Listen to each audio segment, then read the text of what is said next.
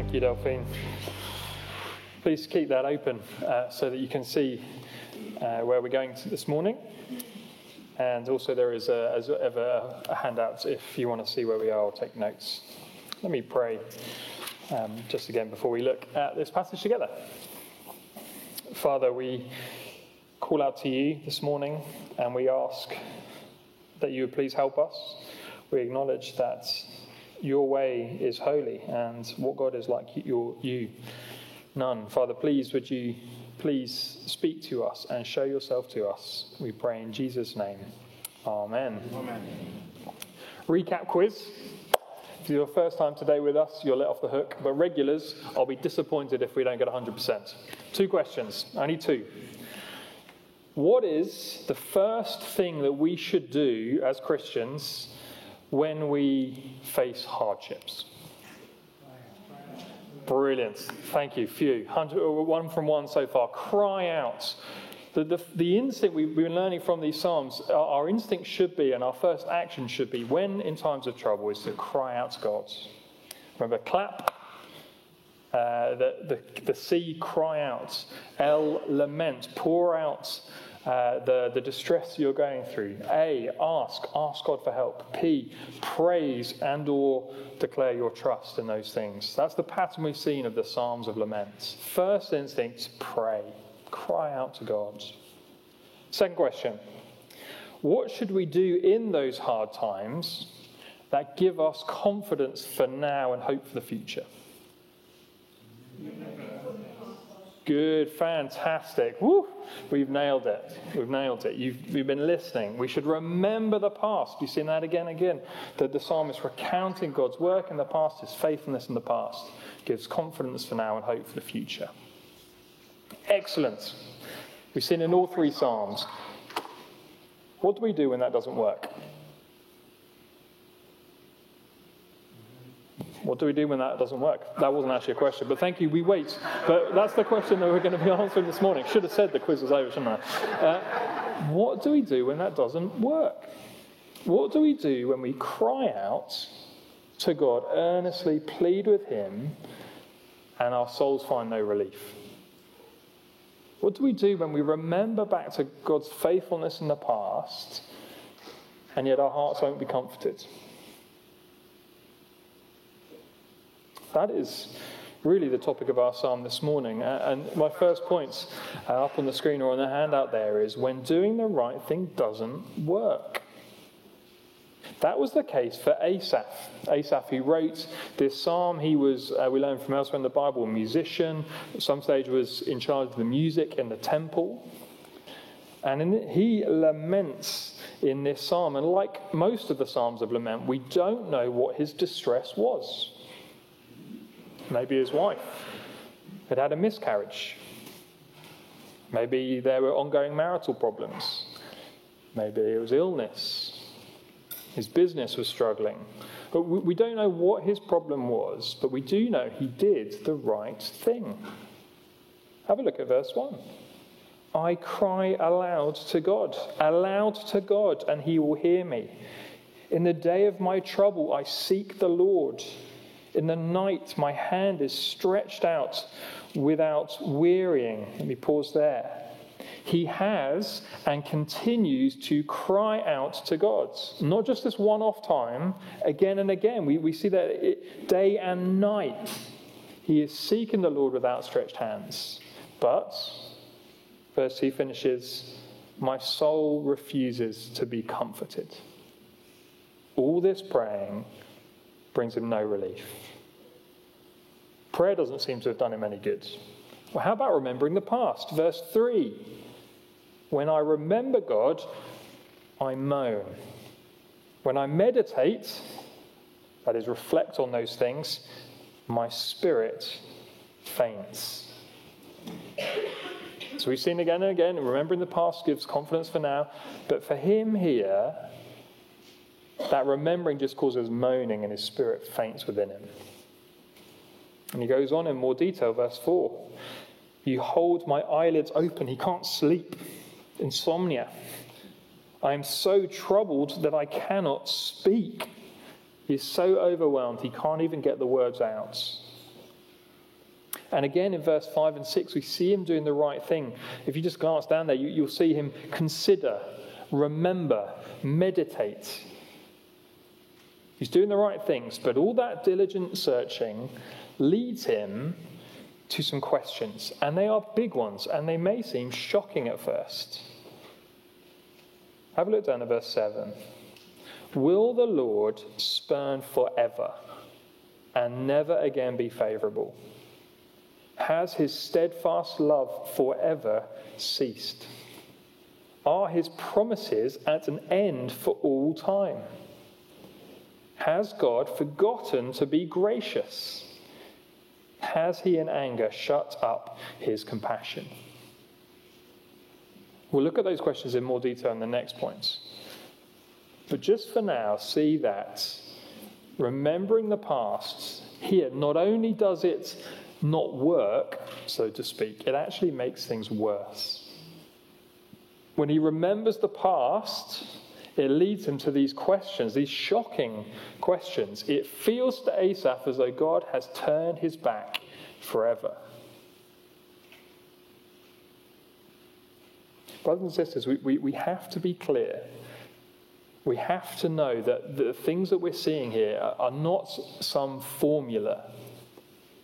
They're not a surefire way to a quick fix. So it's not as though, right, whack out a few prayers of lament, cry out to him, lay out the distress, say, Lord, I trust you, and then it's all good. No, here we see Asaph has been crying out to God, and he's been doing it for some time, day and night, and his heart isn't comforted. His distress doesn't end.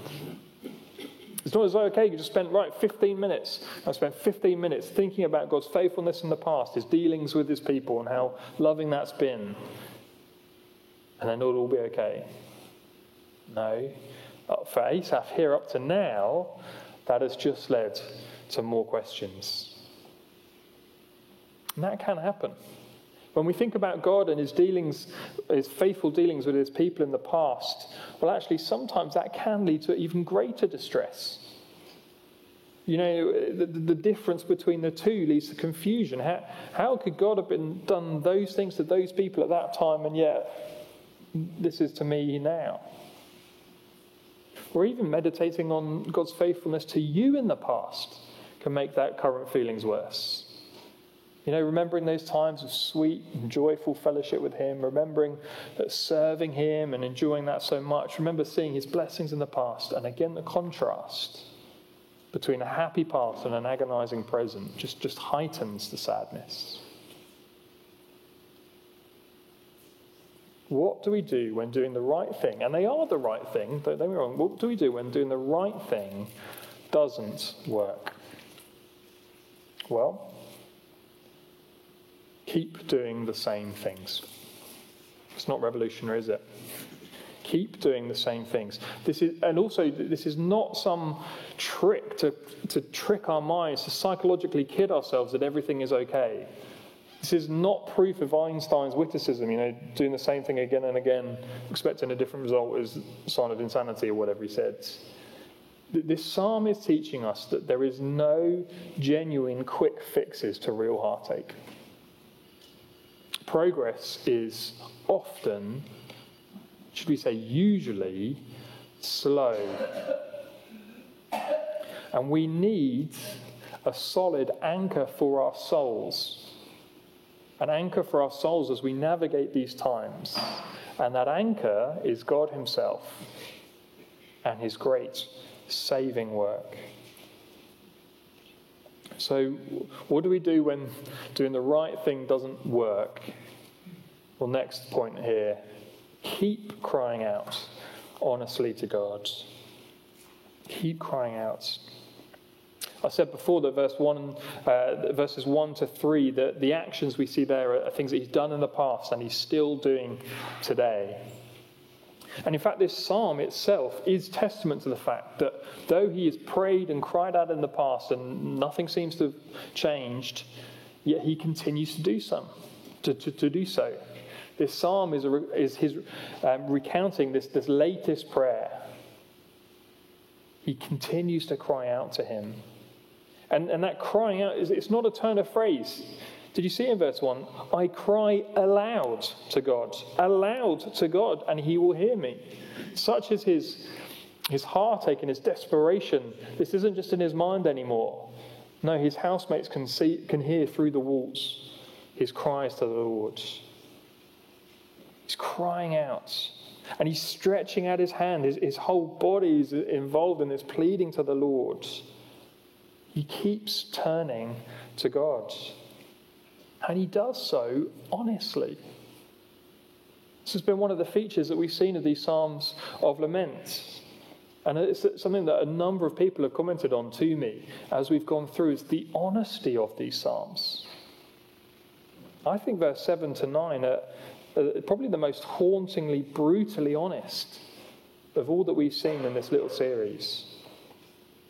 Those questions that this has led to. And a number of those words in these verses are linked to God's covenant. Remember God's promise, his commitment to his people. And yet it seems to Asaph like God's turned his back on those promises, that commitment to his people. See it again, verse 7. Will the Lord spurn forever and never again be favourable? Has his steadfast love, his hesed, has his steadfast love ceased? Are his promises at an end for all time? Has God forgotten to be gracious? Has he in anger shut up his compassion? This is lament at its most raw. But you see, pain and suffering create difficult emotions that are not based on truth, but yet feel true nonetheless. You know, I think as Asaph was writing these questions, he knew that the answer was no. He knew the answer was no, but that's what it felt like. Yet he cried out to God and said, this is what it feels like. Have you turned your back on me forever? I think we're perhaps too often afraid to lament. God's people are too afraid to lament. You know what? But the alternatives are, well, to give way to silent despair, to end up spiraling and getting worse, just to turn inward and introspective and becoming bitter and selfish, or to lose all hope altogether. Or we attempt to make that stoic suppression. I'm all fine. It's all okay. I will be fine. But that facade can't be kept up.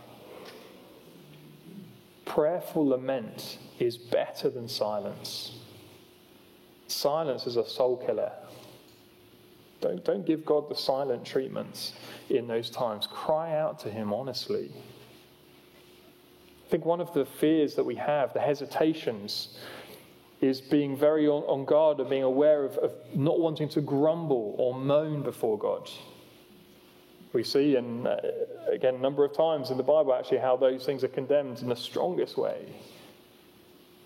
Let me just suggest two differences between grumbling, moaning, and lament. Firstly, in lament you are talking to God, not about God. You are talking to God, not about God. The fact that you are talking to him suggests there is an element of trust. Secondly, lament always has an intended destination. Okay, the aim and intention of lament is not to wallow in the distress. Prayers of lament should have that progression, hence the clap.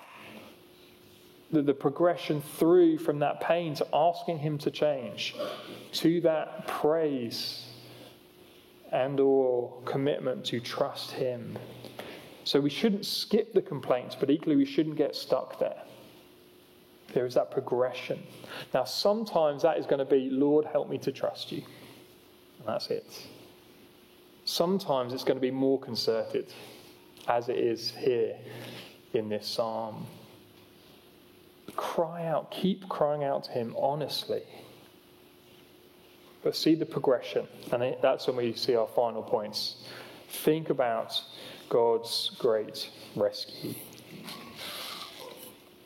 As Yemi drew our attention to the great words in verse 10 at the beginning. Verse 10 really is the turning point. Let me read it. Then I said, I will appeal to this, to the years of the right hand of the Most High. Again, here the psalmist sets himself to remember God's dealings in the past, the years of God's right hand, God's mighty saving power. Again, verse 11 and 12, we see him remembering twice, ponder, meditate. He's going to recall to mind and think about God's great, mighty, powerful saving acts of the past. The interesting question, I think, is what's the difference between the remembering he did before, that made things worse, and the remembering he's doing now that he's committing to? Interesting question. That's one I'm going to leave you with to ponder. Because I'm not sure there's actually enough in the psalm to say definitively why. Because we're not told too much about his first remembering. But here, this second remembering is the psalmist committing to anchor his hurting heart in the great redeeming act of God in the life of Israel. So that was a bit wordy. Let me put it simply. He's going to anchor his soul in the Exodus, in the account of God rescuing his people from Egypt, because that was the greatest display of God's saving love that Israel knew. That was the anchor for his soul, because that, above everything else, revealed God's character and his saving power.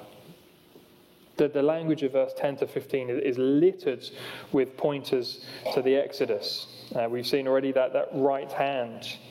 Remember the deeds of old, the wonders, all these descriptions are used time and again of God's people in the Old Testament. Again, verse 14, the God of wonders who made his might known to the peoples. All this reflecting the Exodus. We know, if you're not familiar with the story, in the Old Testament, God's people were in slavery in Egypt with a wicked Pharaoh, afraid of them and suppressing them and enslaving them. And yet God did his mighty wonders, his deeds, sending the 10 plagues on Egypt. The final one, the Passover, where every single firstborn in the land of Egypt died unless a lamb was killed and the blood was painted over the doorframe, and the angel of death would pass over. And then Pharaoh says, go, and then God's people go, and there they are on the edge of the Red Sea. But Pharaoh changes his mind and comes with his armies, and the people, they look back towards this huge army on one side and this wall of water on the other, and they are terrified. Yet God, through his servant Moses, parts the Red Sea, and the people get out, and the waves come crashing down on Egypt and their army. That is what he sets his mind to. Verses 16 to 20 remembers the details of it. It puts it in lovely poetic language. But again, as I said, as the people were there with this terrifying army on one side and this wall of water on the other, they were afraid, but not God. Verse 16. When the waters saw you, O God, when the waters saw you, they were afraid. Indeed, the deep trembled. Verse 17, the clouds poured out water, the skies gave forth thunder, your arrows flashed on every side. The crash of your thunder was in the whirlwind, your lightning lighted up the worlds. The earth trembled and shook. God's utter mastery and power over creation. And then carrying on verse 19, your way was through the sea, your path through the great waters, yet your footprints were unseen. You led your people like a flock by the hand of Moses and Aaron. See, the Exodus, these events that he reminds himself of there, the greatest experience of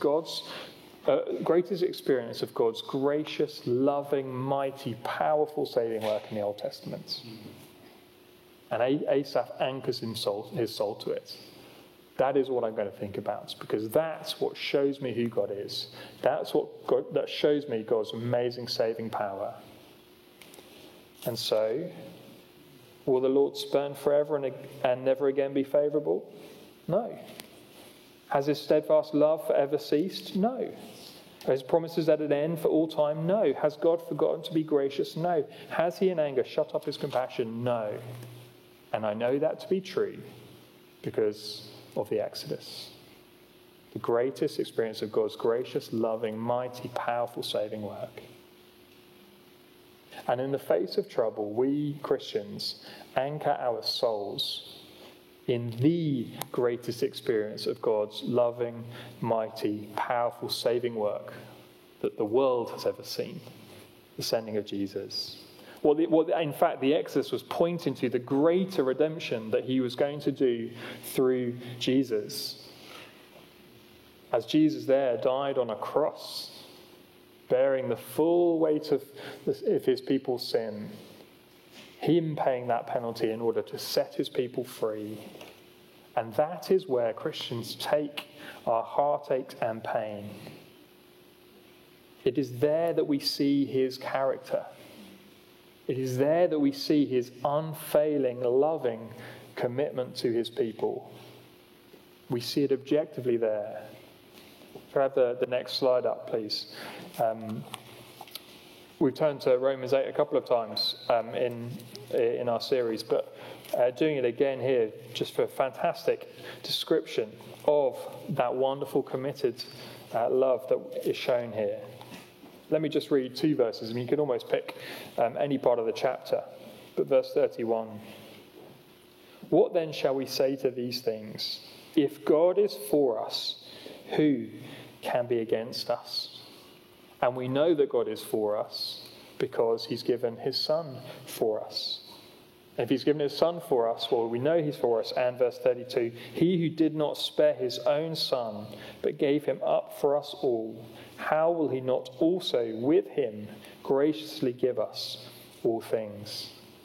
Do you see that past confidence, that objective truth of Father giving his Son absolutely guarantees that he's going to give us everything else we need. And it is definitive proof that God is for us. And if he is for us, well, then who can be against us? That is the anchor for our souls in times of great trouble. That is what's going to keep our souls secure. Our circumstances or feelings, whether past good ones or present difficult ones, are not a reliable gauge of God's loving commitment. It's notable actually how through the first half of the psalm it's lifted with I, and gradually through the psalm they fade out to you, your. The cross of the Lord Jesus Christ is the reliable gauge for how God is committed to his people. And join with the psalmist, remember, ponder, meditate. That is where to turn. Of course, we don't need to wait until the distress and trouble comes on. If you're thinking about what to do in your quiet times in the coming week or beyond, why not go for Romans 8? Spend a week or two in Romans 8, reading a few verses in a day. There you see God's people are in time of suffering and see what wonderful gospel truth is pointed to. Read through the gospel or the end of a gospel, pick the passion and see that committed, steadfast love in action. Preach the gospel to yourself every day. That is the anchor for our souls. And just as we end, I think we can learn two things from God's experience of the Exodus that again can help us as it helped Asaph. Have a look down at the last couple of verses. See verse 19. Your way was through the sea, your path through the great waters, yet your footprints were unseen. God brought his people out of Egypt.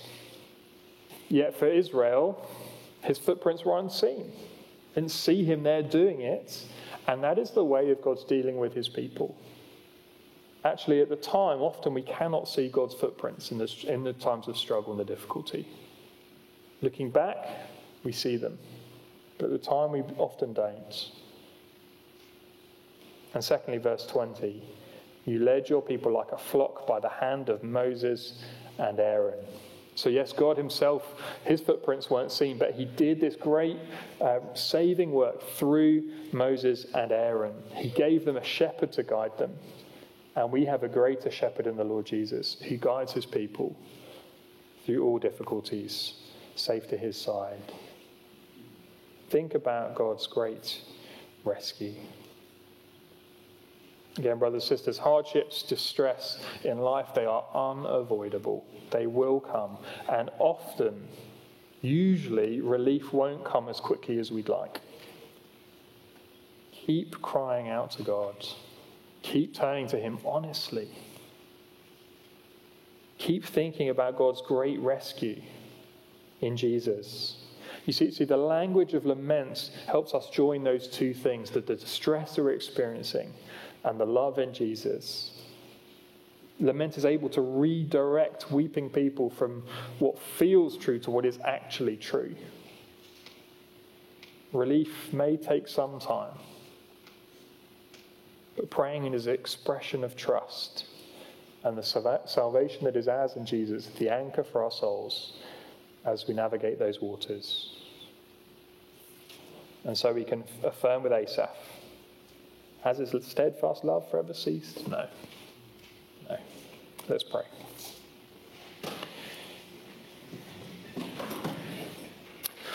Our Father God, we know that you are the Holy One. There is none like you. We know that you never forget to be gracious to your people. Your steadfast love is certain. Your promises endure. And we know those things and are sure of those things because we've seen Jesus. We've seen what you've done in him. Please would we anchor ourselves to him and call out to you when those hard times come, that you would lead us and guide us and keep us. In Jesus' name, amen.